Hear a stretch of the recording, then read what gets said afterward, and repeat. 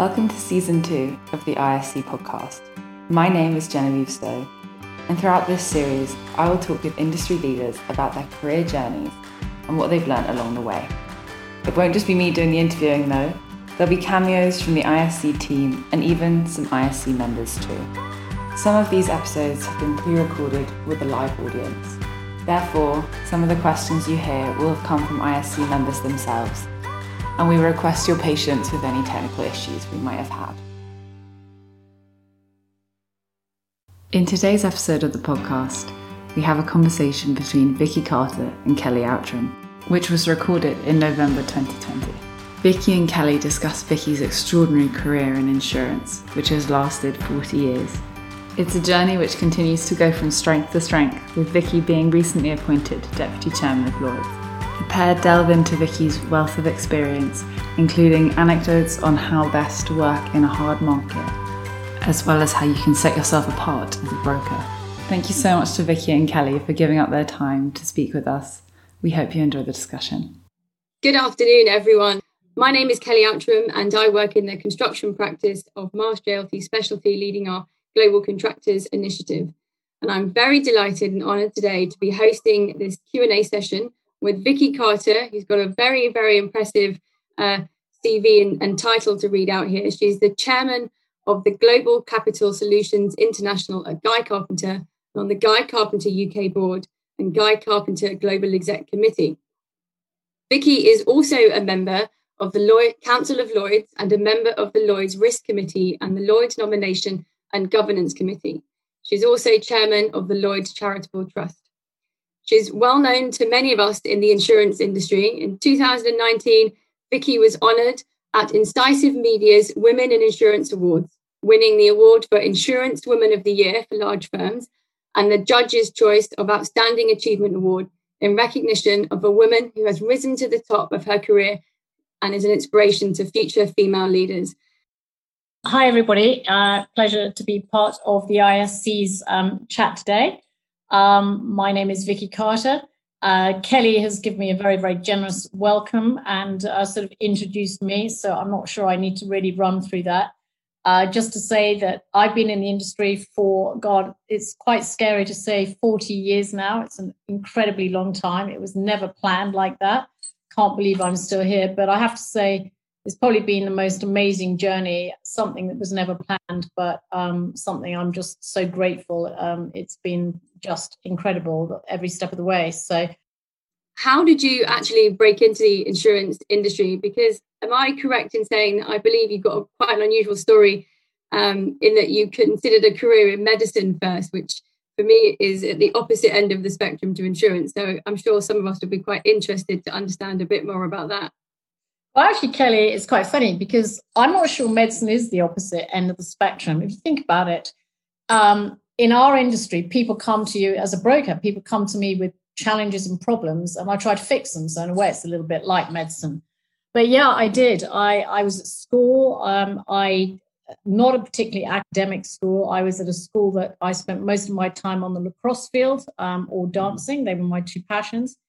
And my A-level grades came through. They were good. I phoned up Barts and Guys because I'd always thought about possibly doing medicine. And they both offered me a place, but subject to taking a year off because I was too young to start. I was only 17 when I did my A-levels.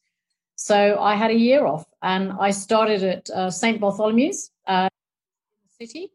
And probably one of the most respected medical teaching hospitals in the world. And I started there in, when was that? 1978 on my medical journey.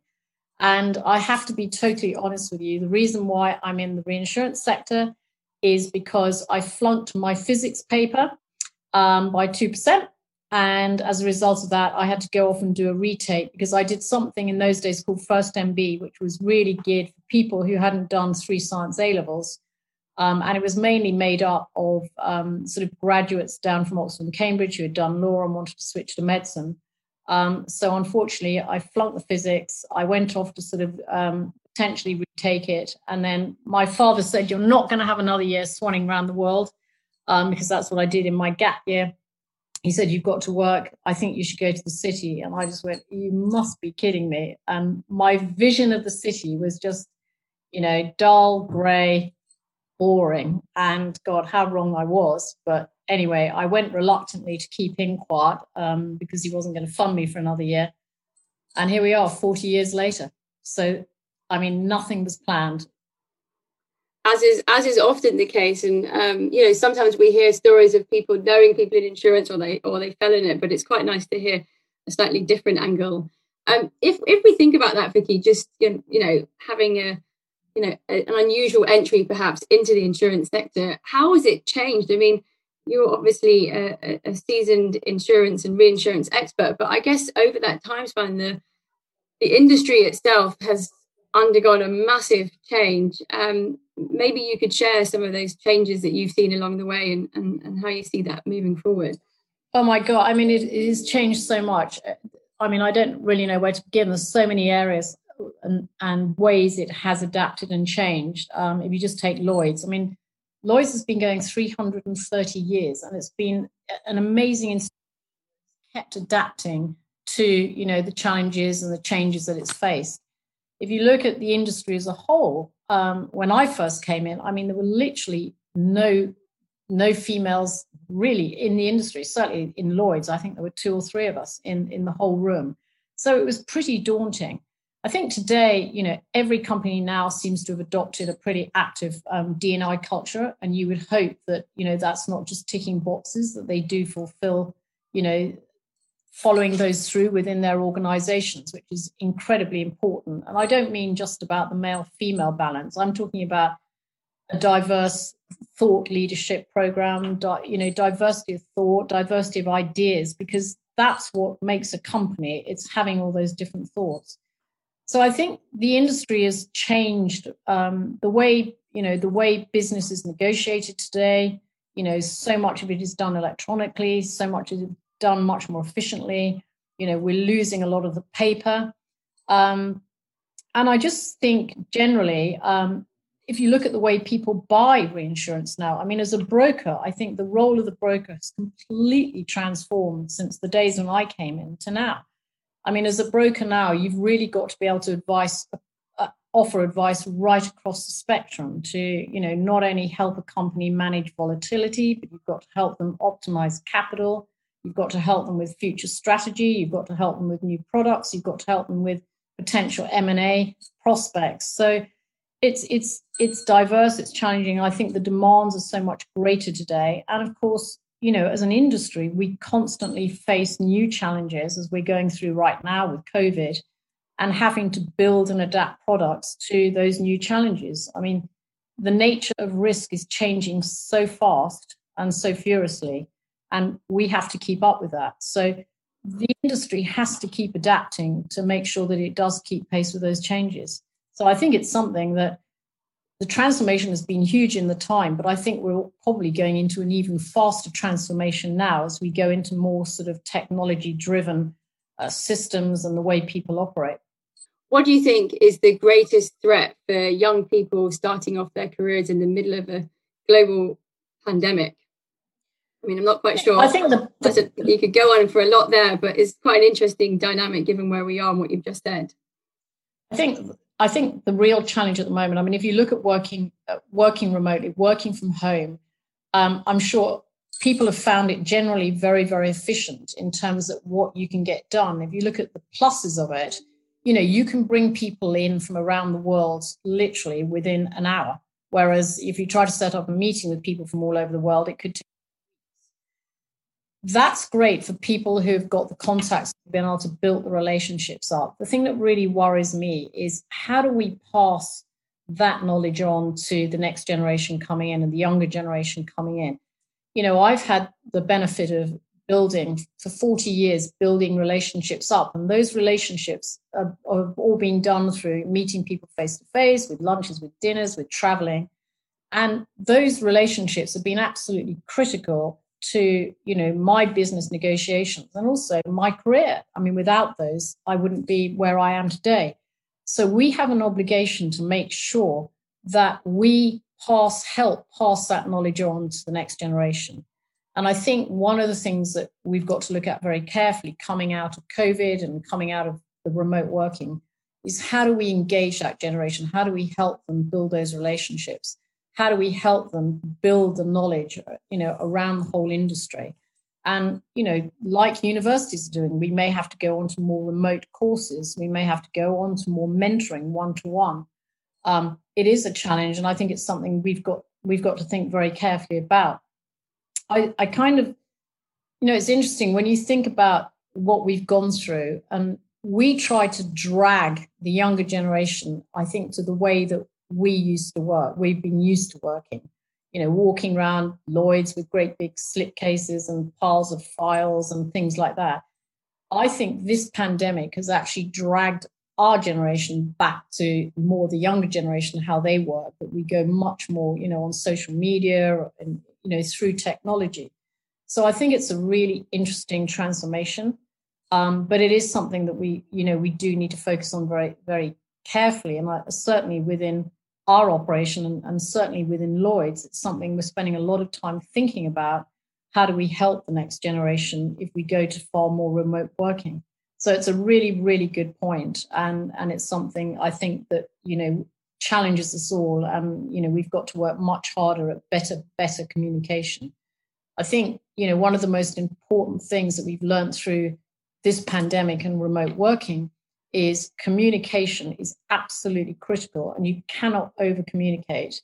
And I don't just mean communicating with your clients. I mean communicating with your workforce, with all your employees, with your teams, because that keeps you connected. And that information flow is really, really important.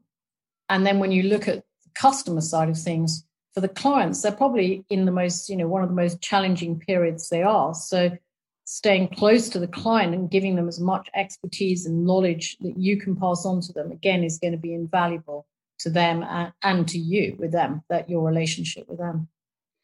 Yeah, absolutely. I think as I certainly think about our side of the business, and how everyone kind of emerges out of the working from home and post-COVID era, it will be interesting to see what kind of hybrid models people will adopt. And I think you and I had mentioned that in a previous discussion that we may have had about, we may end up seeing in the insurance market in general more of a hybrid model where there is some working from home and there is obviously some, face-to-face contact, which is, from our industry, such a crucial part of what we do.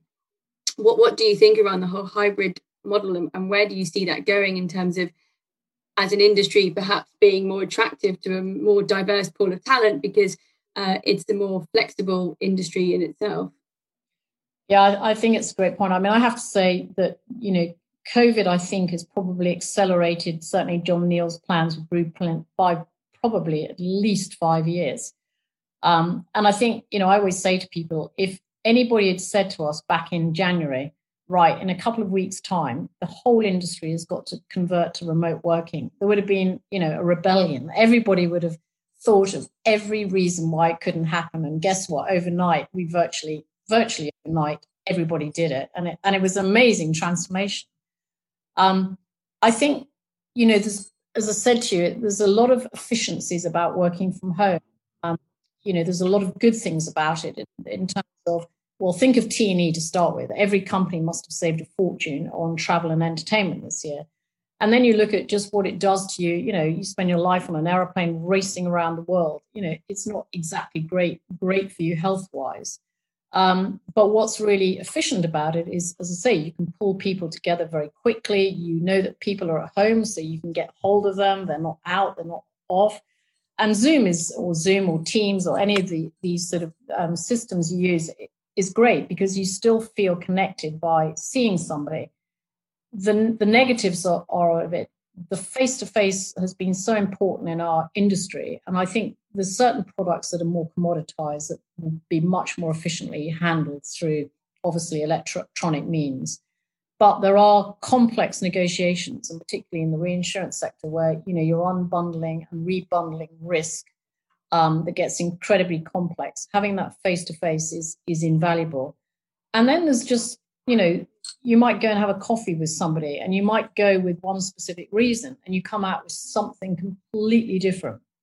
because you've had a conversation and something's come up, or you bump into somebody in the road. And I think those are still really important elements. That social interaction is absolutely key. If you look at Lloyd's, I think Lloyd's have already talked about going to a hybrid model. And I think actually a lot of companies will move to that. So I think they will offer flexibility to their workforce, which is great, because it means, if anybody wants to go off, if they want to go off and, have babies or look after their kids for a year or two, they can still work and they still have the ability to work. And you can work remotely from anywhere in the world. So again, what it does offer is the ability to bring in very diverse talent from all over the world and still get the value of that into your business wherever you're located. So to me, there's a tremendous benefit of the flexibility that it will provide. But I still think there's one key element of, keeping people connected face to face. And I think, what will be interesting in Lloyd's, one of the crazy things I suggested they should do with Lloyd's, if they're going to change the room, and I'm not saying they are, but if they do change the room and they remove all the underwriting boxes down the line in the future, maybe make the whole of the ground floor an innovation center. How cool would that be? So you're really attracting smart talent into EC3, to get them generating ideas around new product development. I think that would be a phenomenal idea, to make it exciting for young people to come to, and great for Lloyd's. London is already the fintech center of the world, and it's the insurtech center of the world. So to me, we should be building on that. The one bit I really miss, Kelly, funnily enough, are the lunches and the dinners, because I'm so bored of my own cooking. So I cannot wait to go back to lunches or dinners. It would be so nice to sort of be able to see people real live.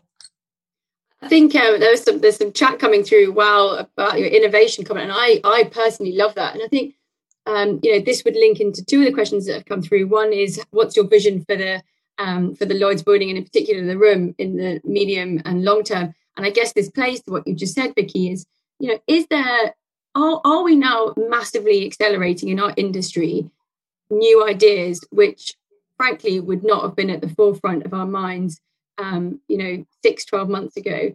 Our global pandemic has kind of completely turned most industries on their head, but particularly ours.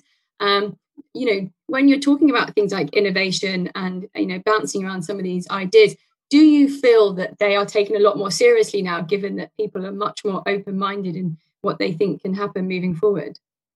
I think they were taken seriously. I think they're getting a lot more probably attention now, to be honest. I think if you look, the one of the things that I always sort of harp on about is I don't think there's enough publicity around the Lloyd's lab, because I think there's some fantastic stuff going on within the Lloyd's lab. But I keep saying to John Neal, it's tucked away on the 4th floor. It's been crammed into a relatively small space. They could do so much more with that. And I think it's something that you will see. But there's some amazing innovation going on within that. For example, the last Syndicate in a Box that came out, called Parcel, is all about transporting vaccinations around the world. Well, that's going to take off soon. So, there are some really exciting things. I'm sort of working with Andrew Brooks from Ascot and Dominic Christian from Aon. The three of us are driving the pandemic initiative for Lloyd's that we're working on at the moment, which is challenging but really interesting. And I think if you look at, where we're going with green energy, the transformation about, energy, what's going to happen in the energy sector, what's going to happen in the motor industry. If you look at, we're going to be moving into a completely different world in terms of automobiles, in 2030. They've already come out that, you won't be able to buy new petrol cars and things like that. So what's going to happen to the motor industry? That's going to change. And the liability in that is going to shift from the driver to the manufacturer when we go into driverless cars. So there's so much stuff going on. I think that we need to do more. I think we need to do a lot more as an industry of creating products. Climate change is one of the biggest challenges in the world, not only to our business, but if you think what's happened this year with, we've had more US severe weather storms, not just the hurricanes you've seen recently, like Sally, like Laura, but there was the Retro in the Midwest, which was an really unusual but really damaging storm that hit the Midwest. You've had the Beirut explosion. Sorry, that's not climate, but you've got things like wildfire, which was never considered a major cat, but that's becoming now almost an annual peril. So, there's massive changes going on, which a lot of people think are very much driven by climate change. So we've got challenges with climate change. We've got challenges with cyber as we go more into a tech-driven world, where the risks where we're exposing ourselves, from cyber are going to get greater and greater. Then you go on to energy, changes in energy. You go on to motor. You go on to health. You go into the gaps between the private and the public sector. There's massive gaps there.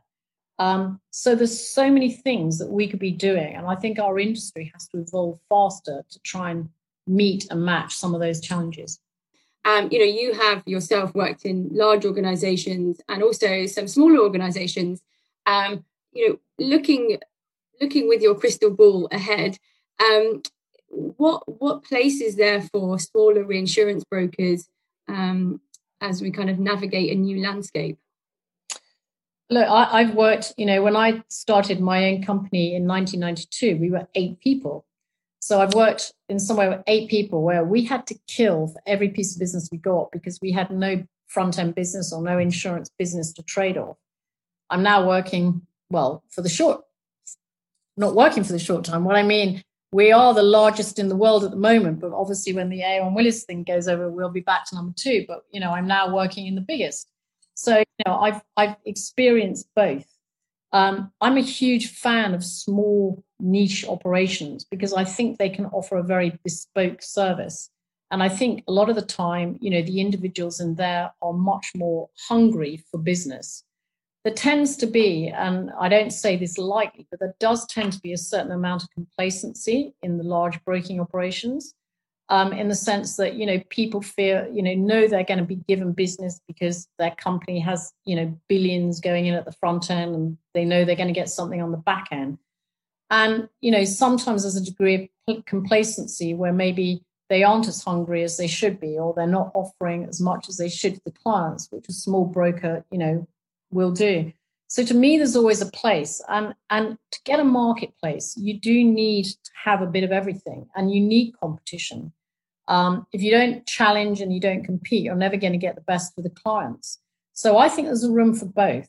The challenge, and maybe somebody would have said to me, so why didn't you set up another broking operation? And in my heart of hearts, I would love to because I had so much fun doing it. The biggest challenge today is the technology, and the investment you need to put into technology and infrastructure, which is, fairly considerable. And that's probably one of the biggest challenges the smaller companies have is how do they compete in terms of the science and the analytics, which obviously an organization like ours or Aon or Willis or, Hyperion have that ability to have all that. So that is a challenge. But I think, again, it's down to, niche specific plays. There's always a place for that. So that's actually another kind of thread that's coming through here. What are the biggest challenges for the industry to remain relevant? Technology, which you've just appropriately mentioned, addressing emerging new risk, attracting talent, attracting capital through capital markets. I guess you could go down many different routes here, but from your personal perspective, where do you see the kind of real headline challenges moving forward? I think it depends. I mean, we've touched on some in terms of products. So I think products is absolutely key. I think our industry gets, really bad publicity a lot of the times. I mean, through COVID and the challenges with the FCA case and the Supreme Court, I think we're getting a lot of negative feedback, which I think is very unjust. Because if you look at the societal good, our industry, what we have paid out billions and billions and billions of pounds and dollars across the world to help societies rebuild after catastrophic events. So I think we get a lot of bad publicity. I think some of the big challenges are going to be what I've already mentioned. The protection gap is a really big challenge. I think we've got to do a lot more. If we're going to have future pandemics, which could be a reality now, or if there are going to be bigger, sort of particularly around cyber, have we got to do a lot more to fill that gap between the private and the public sector. So I think there's a challenge there. As we talked about, climate change is going to be at the top of everybody's risk register for a long, long time yet. And I think, there are going to be challenges around that. I think in terms of, if we bring it back to London, I'm going to just touch on Lloyd's for a minute. One of the biggest challenges for Lloyd's has been maintaining its market share.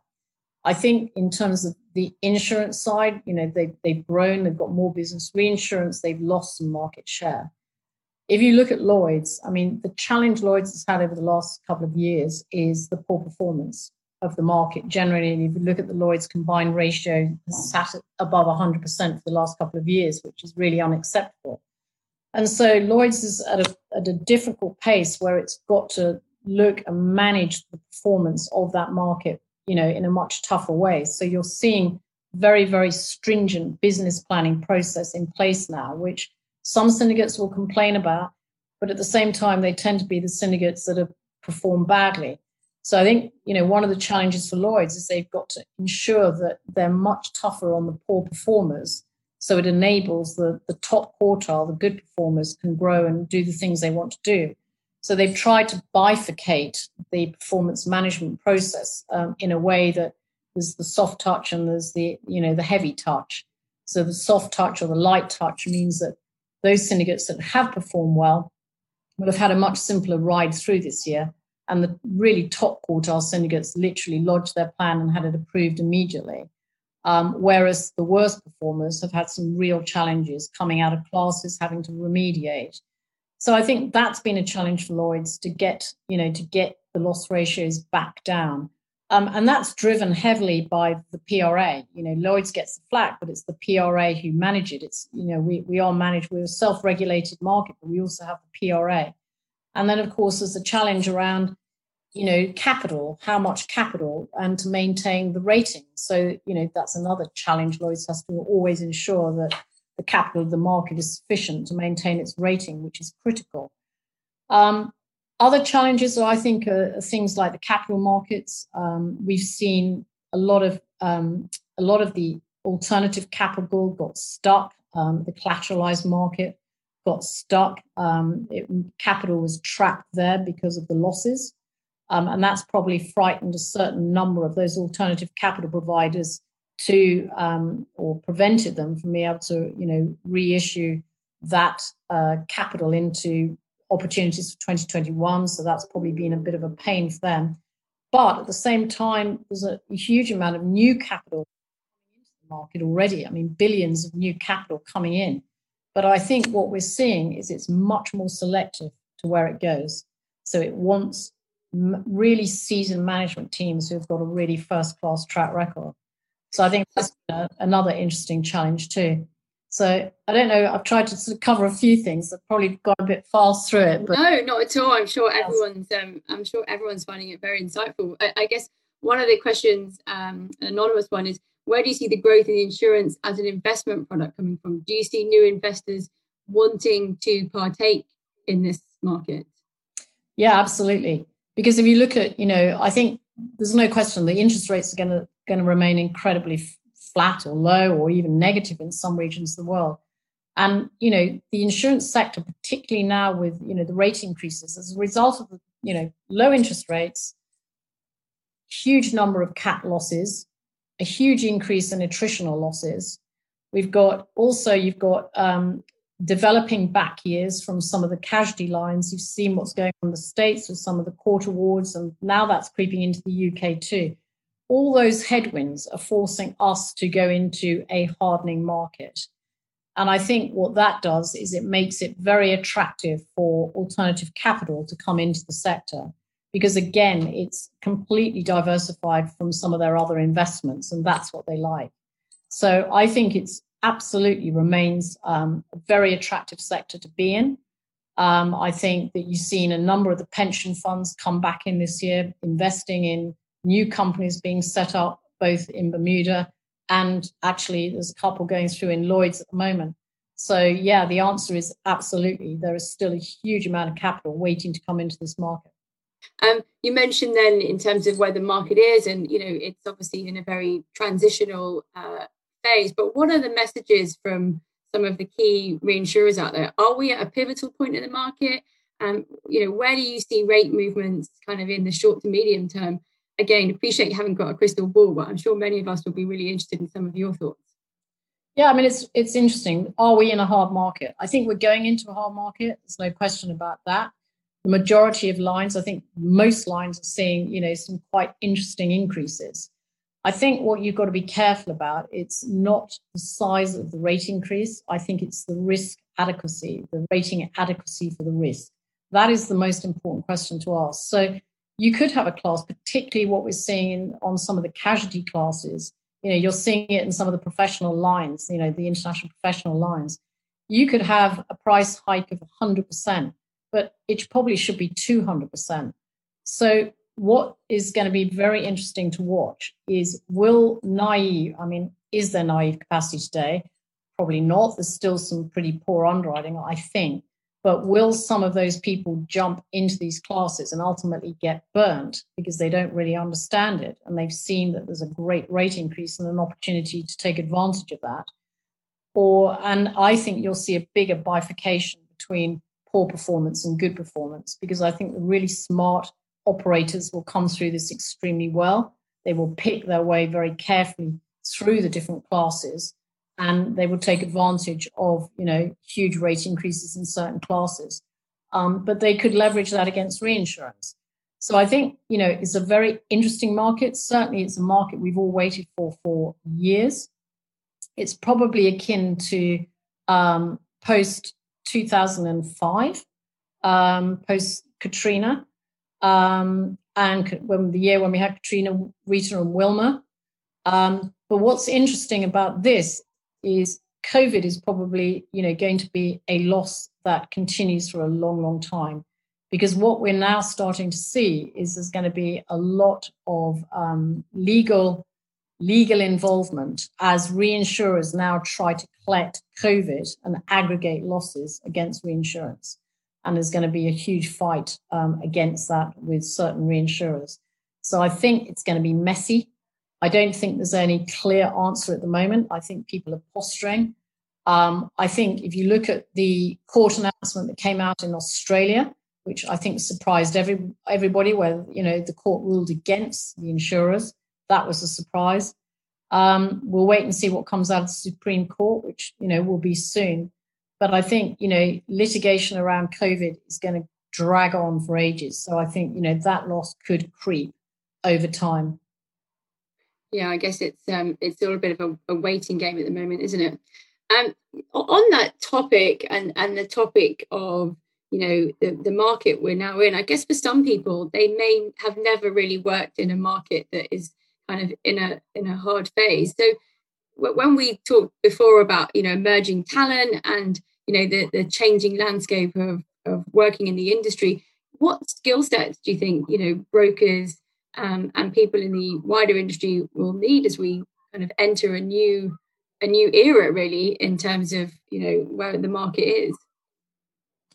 I think it's interesting. I mean, broking in a hard market is always very different. I think anybody can tend to do anything in a soft market. A hard market's much more challenging. And what we've tried to do is we've tried to help give a lot of advice to some of our younger brokers who have never experienced before. And, what we say to them is always, manage expectations, manage expectations. So have a very clear understanding from your client. If you can't get what your client wants, what are the alternatives? So if you go and broke something into an underwriter and, they're not going to give you what you want, always look for opportunities, look for other alternatives and other structures that could work so that you can go back to your client and say, look, they're not going to do this. However, we've got this or we've got that. And don't give up. You've just got to keep pushing. It's tough. You've got to know your stuff. You've got to come out with the right arguments. And I think the other thing is probably more than ever now, I think this is a time of differentiating between clients, that, not all clients are going to be the same. And I think that's an important factor for clients to feel that, they have been treated, on the back of their own results and not just along with the rest of the herd. You always want to feel special, you want to feel different, and you want to feel that, your broker you the best terms on the basis of the information of your operation, not just because that's what everybody's getting priced at. So, that's what we're trying to sort of install to some of our younger brokers. And as I say, communication. Keep talking to people, keep talking to your clients. It's really, really key. And this is a time they're going to need you more than ever. And what you deliver for them now, they'll never forget that. When times are hard, they will always remember the people who went the extra mile to help them. And, I can relate to, a story years ago. I mean, it goes back a long, long time. It was back in, or probably in the 80s sometime, and there was one of the kiln syndicates, and they had one of their reinsurance layers. And the other brokers, the big brokers, couldn't do it. They were stuck around, 70% or something like that. I can't remember the numbers now.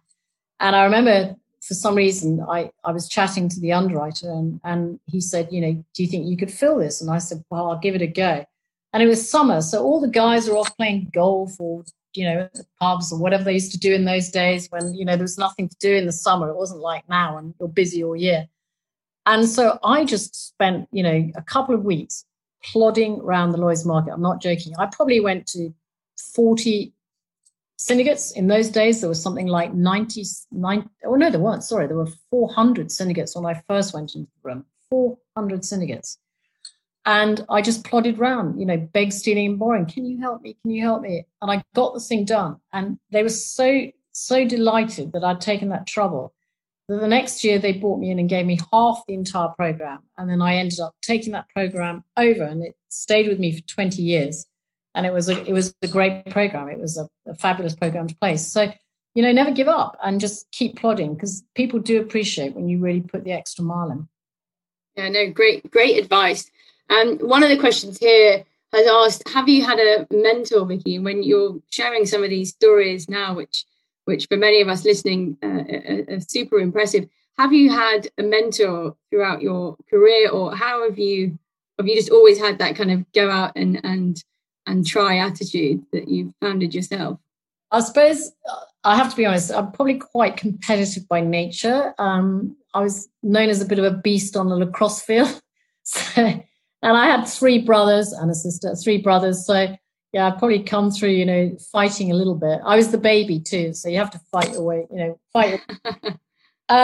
But I didn't really. I've never been on any. I mean, this is what's amazing. People will fall over if they hear this, but I've never ever been on a reinsurance course, an insurance course. I've never had any formal training whatsoever. Everything I've learned, I've picked up by being thrown in the deep end. So all I'd say is never be frightened of that, and just be very, very honest. If you don't understand something, don't pretend you do. Just always be honest and speak up around that.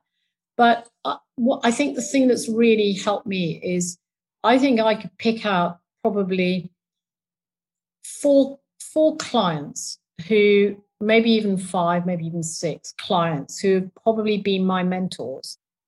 Just through hard work, they really took me under their wing, and they're the people who really encouraged me to sort of go on and do things and get things done. And I've always sort of turned to them for advice. And it's been really amazing to have those. And I think, in this market, look, are there times when I felt really down? Absolutely. There are times when I've gone home, I've felt, God, I can't do this anymore. I'm no good at it.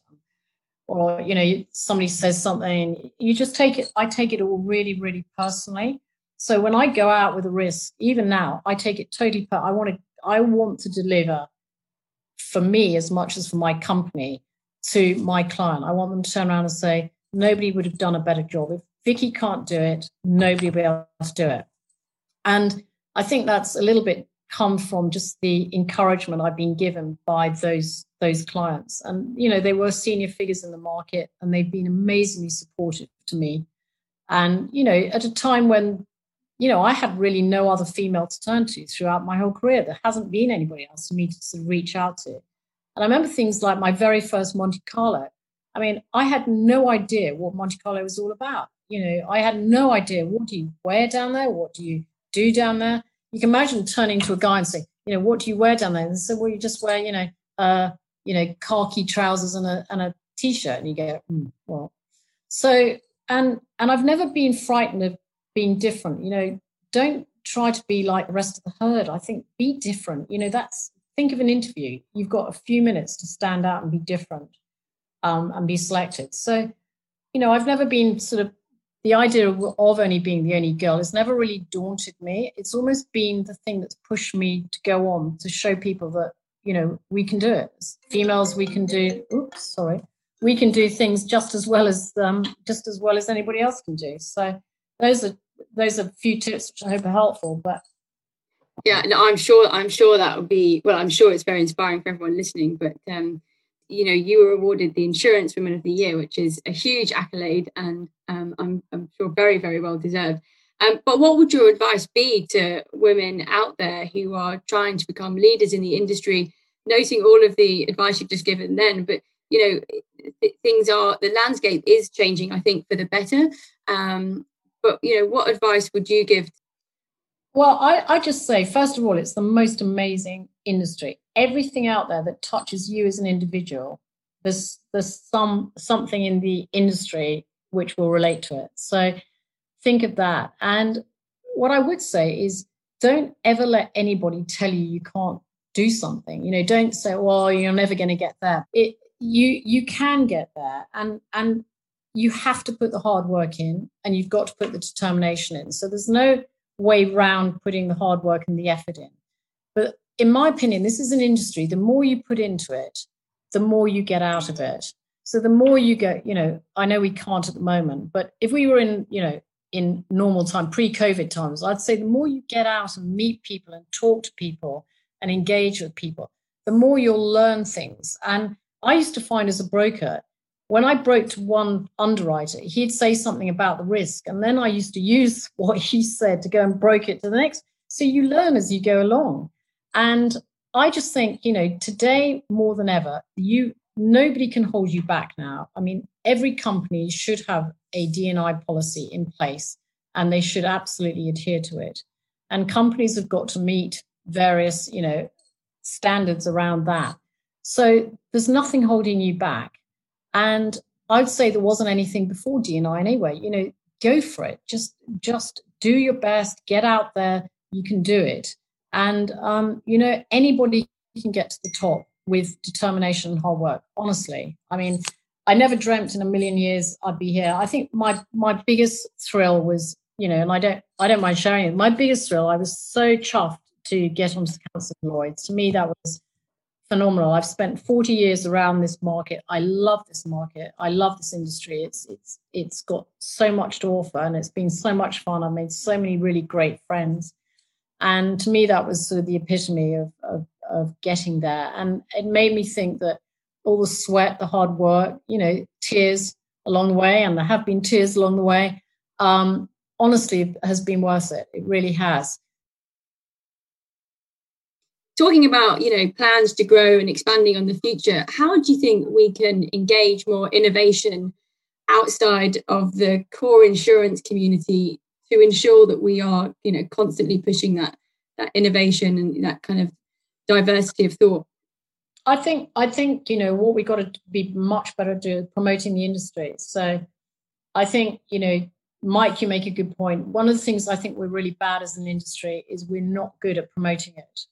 And I'm probably being a bit naughty now, but I kind of wonder, some of the people who go around and try and bring in younger people from universities, you tend to think, God, are they going to be, the dull people in, a grey outfit and say, oh, come into insurance? And, the university students are going to go, my God, no way.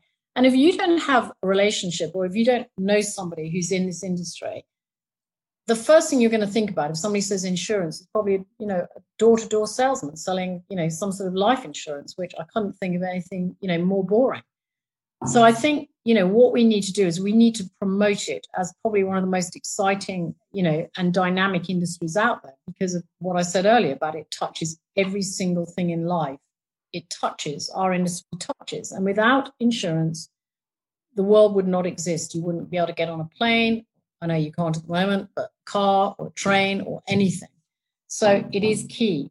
And so we've got to be better at promoting it out to very, very different groups of people. And that is probably different skill sets, and bring them in. So probably many more data scientists, maybe many more general scientists, maybe we need to bring more engineers in. So to me, that's, again, another key part where the industry's got to evolve and got to change its old-fashioned sort of dynamics to look at, as we face the challenges of a changing risk landscape, we've got to change probably, the skill base too and the skill set. So I think that's something that will naturally have to evolve. We've seen it with cyber. Nobody really knew about cyber a few years ago. It was never a class. Now it's a massively fast-growing class, and people have got to adapt to, all the threats that cyber come in. And you need data scientists and you need people who understand that world. So I think, bringing and attracting different types of people is absolutely critical. And I think companies are becoming much more aware of doing that. And certainly, just speaking from, Guy Carpenter, we are on a mission to go out and to, attract diverse, skill sets and diverse, younger talent pool for the future. And we want to do a lot more by promoting those younger people, giving them opportunities to learn about leadership a lot quicker. Because I think the younger generation are in much more of a hurry than we were. They want things much faster because life is changing so much faster.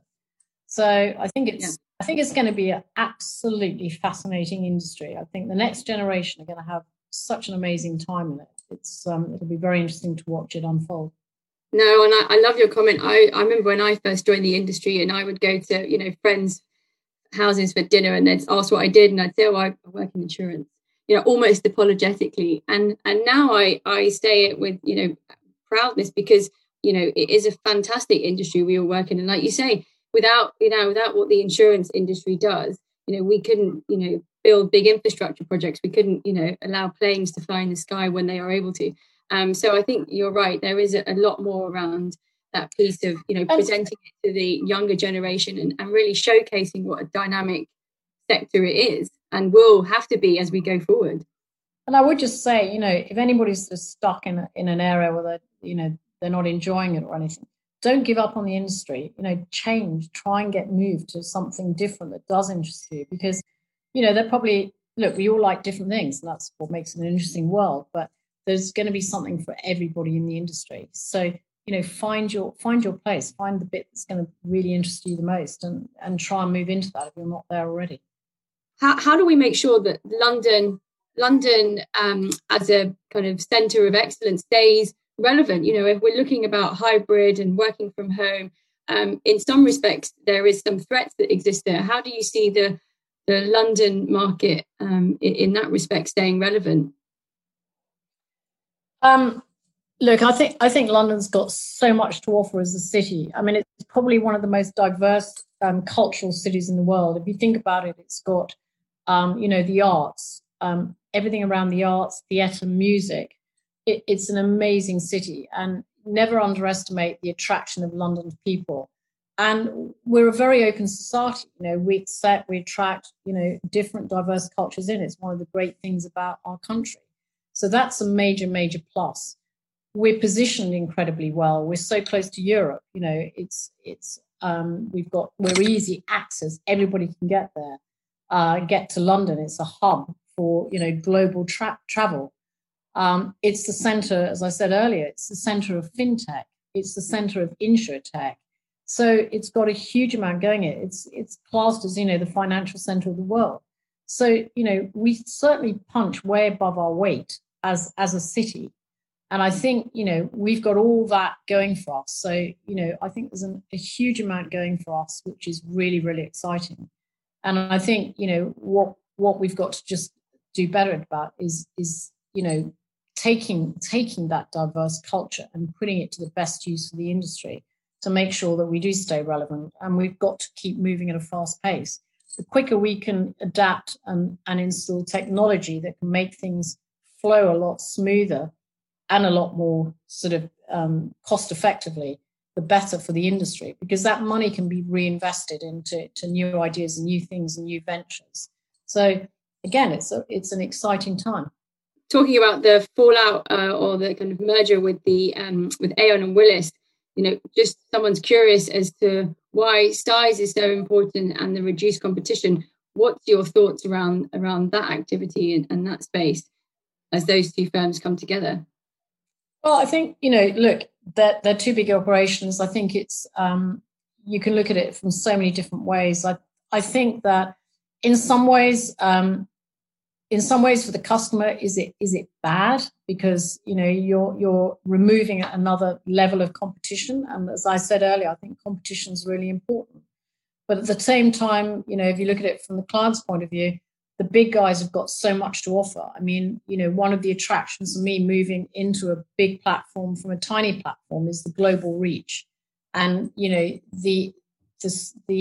the tools and the access to data and technical capabilities, which I could have in the global reach of an organization like, the one I'm in now, MMC, compared to, my tiny little independent broker. I didn't stand a chance.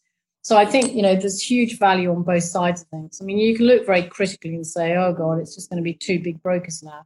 But, there are a number of medium-sized brokers who are doing extremely well, and you've got some new startups. So there is a marketplace, and that's what makes it exciting. And I think it's important it stays there. And I'd like to see, more new startups and, more challenges, because I think that drives people to deliver a better performance and a better job. So, to me, that's always going to get, people spitting out. I think if you look at it from the underwriting side, a lot of underwriters got trapped in big organizations and, they may be restricted from writing the portfolios. And, as people fight for capacity now within the underwriting operations, you can get people, frustrated, fed up. And if there's an opportunity to go to a more nimble startup, that's going to be very attractive too. So I think you're going to see, quite a lot of moving around people in the industry as it continues to do that. And I think that will be interesting to watch too. Given the incredible claims payout for the cat losses, do you foresee the insurance industry either one, charging fossil fuel companies much more premium immediately, or two, the insurance industry not insuring fossil fuel projects in the near future? I think that move is already kind of happening, but what are your thoughts on that from a reinsurance perspective? I think it's a major challenge, and it's something that the industry's got to adapt to very, very quickly. I mean, it's really funny. This week I must have had 60 emails pinging through on my mobile phone, and I'm not sure how they've got my private email from as a council member, from various people saying Lloyd's got to do more about, green energy and climate change and everything else. So it's something I think is going to be absolutely the forefront of every company. And certainly, we are the largest energy broker in the world. So we have a challenge because obviously historically, we've been insuring coal mines and coal mining and everything like that for years and years and years. And that's the way, machinery was fueled. But as we move on, people wanting clean energy and everything else, there will be a massive drive as there is in, the auto industry. So I think the answer is yes. I think, I think it was Anna who asked the question. I think, it will be interesting to see, will there be fines and things brought in to sort of force people to adapt a much more sort of greener view on energy? I don't have the exact answer, but I'm just giving you, certainly what I've seen and what I've heard about. It's something being taken very, very seriously, not only, in our company, but certainly Lloyd's are taking it very seriously as well. Yeah, no, I hear you loud and clear on that one. I think most of us probably do on this as well. And I think this links back into earlier where you were talking about innovation, and as we're trying to battle, all of us working from home and kind of carve out our own niche there. One of the questions is, the other thing that may suffer is the ability to come up with creative ideas, because as we all know, personal interaction is a huge feeder for innovation. Do you agree? And what are your thoughts on that?